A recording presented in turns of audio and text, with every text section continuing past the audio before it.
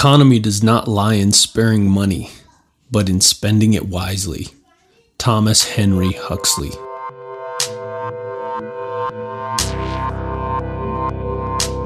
Man's time here is finite, but the influence of a man is infinite. The question is, what shall we do with the daylight that remains?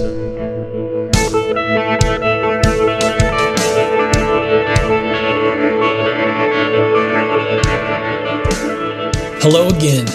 So I just wanted to make a video as promised called Why Does the Government Pass Stimulus Packages? In the last video, it was where does stimulus money come from? So if you haven't seen that, go back and check it out. It sort of explains the various modalities the government has of creating money and getting that money out into the economy in various different places. So there's some good detail in that. But this one, why does the government pass stimulus packages at all? A lot of people, are very frustrated when the government is sort of passing out money to people or businesses and agencies, and understandably so, right?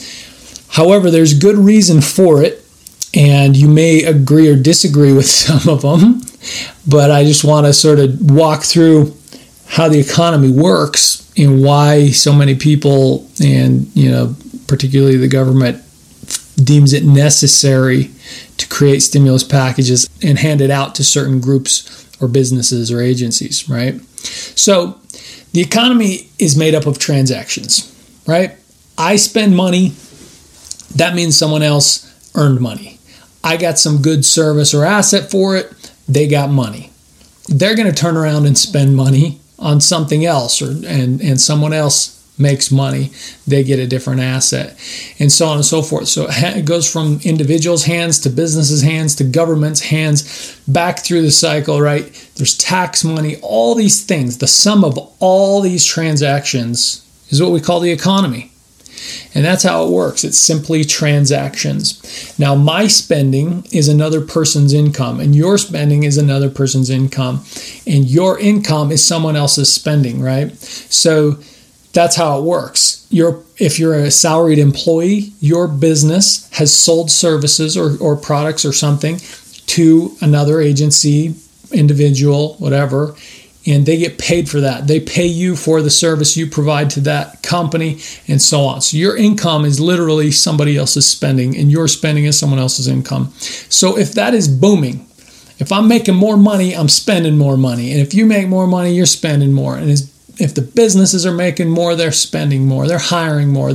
So everything goes up. So we see these rapid appreciations of income, of assets, stock market flying, housing market, roaring. So all of these things have a sort of an effect on everything else. Now, the opposite can also be true. Spending slows, incomes decrease, job loss happens, asset prices go down, stock market declines, right? So these are debt and income cycles that we've all experienced if you've been around for very long. 2008 was a major one. What happens is the government essentially can control these debt cycles with the interest rate, because most of what we call currency in our economy is actually credit. There's way more credit in our economy than actual currency, actual cash. Like 10% is cash, maybe less. I forget. I said it in another video, so go check that out. But there's like hundreds of trillion. There's $100 trillion plus dollars in credit in our economy, and there's a fraction of that in actual cash. So credit is what really runs the economy. When the Fed decreases the interest rate, spending goes up because it's very cheap to borrow money. If I only have to pay back 2, 3, 4, 5% on my loan, I'm way more likely to borrow more money, as much money as possible, to go buy real estate, buy a business, maybe buy some vacations, whatever, right? So we start spending. If the Fed increases their interest rate, I'm like, I don't know that I want to lock in a mortgage at, 8%, or when, my parents, when I was like barely being born in the 80s, The interest rate was through the roof, peaked at over 19%, 16%, 13%. Could you imagine locking in a mortgage at 13 or 16%? Not very many people were willing to do that. So the spending sort of decreases, right? We're not going to borrow as much money, so we're not going to spend as much money. So when we see that slowing, it's usually a result of the debt burden. So if I've been borrowing as much as I can, well, at some point, there's a cap. I can't keep borrowing, or I just won't ever be able to keep up with my debt payments, right?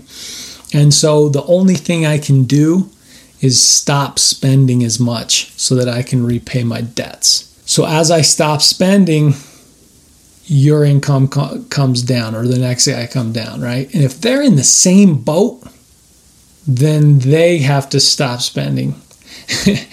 And as people stop spending, then even those whose debt burden wasn't overwhelming, it suddenly becomes more relevant, right? Because their incomes have decreased, their assets have depreciated, etc. So all of a sudden they restrict their spending to deal with their debt or to harness their assets, right? And so this happens at large scale across the economy. We have this, what we call a depression, or it may be a recession or a depression. A depression is much bigger, and that's more of like a 50 to 70 year debt cycle. The small debt cycles happen like every 5 years about. So either way, happens at large scale, we get this depression, and economic spending is down, incomes are down, assets are depreciated, but debt feels bigger than ever. So it gets worse. So with these economic stoppages, people can no longer pay the debt they owe. And remember, debt is credit, right? So if you own credit because you lent somebody money, you have this financial asset. But if they can no longer pay you that debt that they owe, your credit is not what we thought it was, right? So your assets are essentially disappearing. What happens when this takes place? Essentially, we have 4 actions that happen, and they've happened in all the great recessions around the world, Great Depressions, etc. What happens is we can cut spending. I already said that, but that's the first thing that happens. Then the debt feels even worse than it did when we were spending a lot of money. So then we can restructure debt. We can basically forgive debt, say, never mind, you don't owe this debt. We can say you don't owe part of that debt. We can say you can repay the debt over a longer period of time or at a lower interest rate, and sort of reduce the debt burden on people, businesses, etc. We can redistribute wealth, which is not popular with people, right? You essentially tax the wealthy and give it to the other people or agencies that need it, right? And then lastly, we print more money.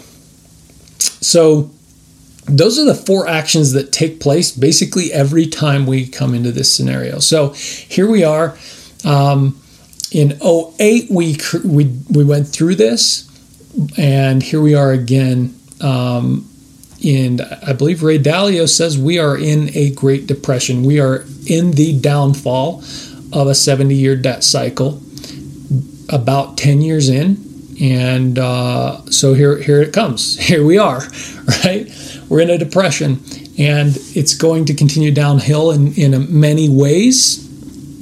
And eventually we will restructure debt, we'll redistribute wealth, we'll print money, etc. There may be wars, I don't know.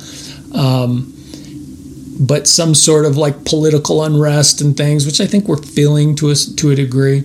And then we'll restructure these things, and eventually we'll sort of get back in the upswing. But this long-term debt cycle is a slow, difficult process. So why then does the government do this? Because the government is the biggest spender in our economy. And when tax revenue goes down because there's joblessness and there's a lot of people filing for bankruptcy and losing their assets and all these things, total government income is down, right? but so is the income and spending of the people at the same time. So the government has to find money or create money. And then what happens is, since the dollar goes round and round and round, my spending's your income, your spending's their income, that business's spending is the government's income, and it all comes back to each of us. It's this cycle.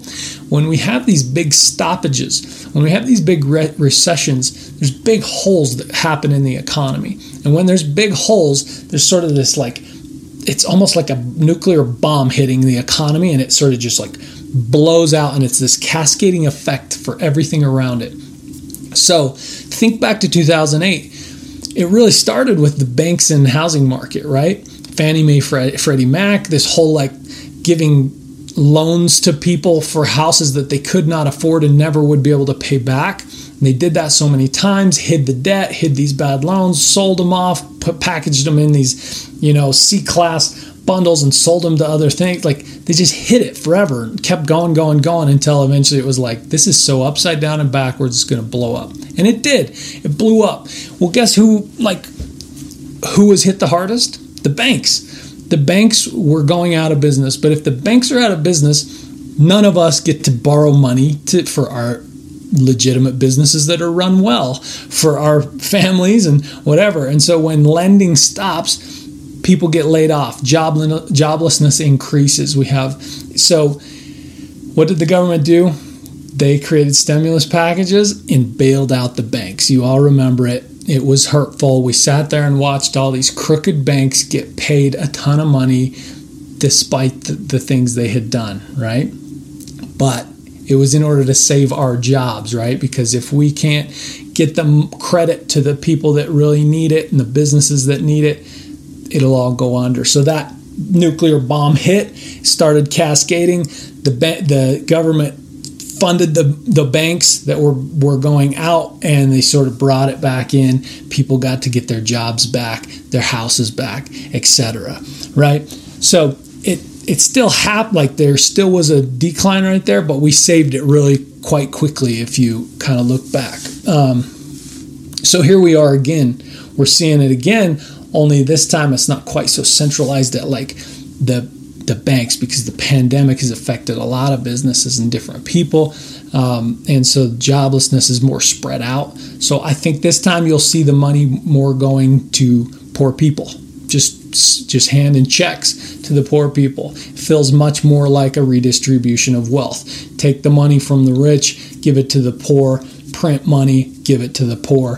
That's what we're seeing. So this is why the government does this. If people stop spending, everyone hurts. If they can spend, everyone increases. So what they'll do is print money, they'll sell bonds, they'll tax the rich, and they'll give the money to the people that have been out of work or businesses that are almost going under. They've stopped student loan repayments. They've done all these things to basically benefit the poorer people or people most affected by this pandemic and joblessness that we're experiencing. And so that's what happens. And in a depression, that's how we stimulate the economy. So you're seeing a lot of debt being restructured. You're seeing a lot of money being printed. You know, we may see the taxes. We haven't really seen that hardcore yet, but those are the things that happen, and that's how we keep the economy going. So the government basically borrows from their future, gives it to the people, increases revenue globally, which results in the government getting more money, tax revenue, etc., so that they can use that again in the future. So that's why the government creates these stimulus packages. I hope that was helpful. I hope it made sense that that's the economy in a nutshell. And when there's holes in the economy, the government tries to fill those holes to prevent any real stoppages from causing a cascading effect and hitting more people and stopping revenue. But we're in these debt cycles, and that's what happens. So if you got something out of this video, please hit the subscribe button, the like button. If you're a YouTuber yourself and you're interested in SEO tools, helping you rank and your videos better and do research and channel analysis, video analysis, etc., I recommend TubeBuddy. So I'll throw a link in the description for you to use that. You can get those resources, the pro tools, for as little as $4.50 a month. So definitely recommend that. That's my preferred method. And thanks for watching. We'll catch you on the next one.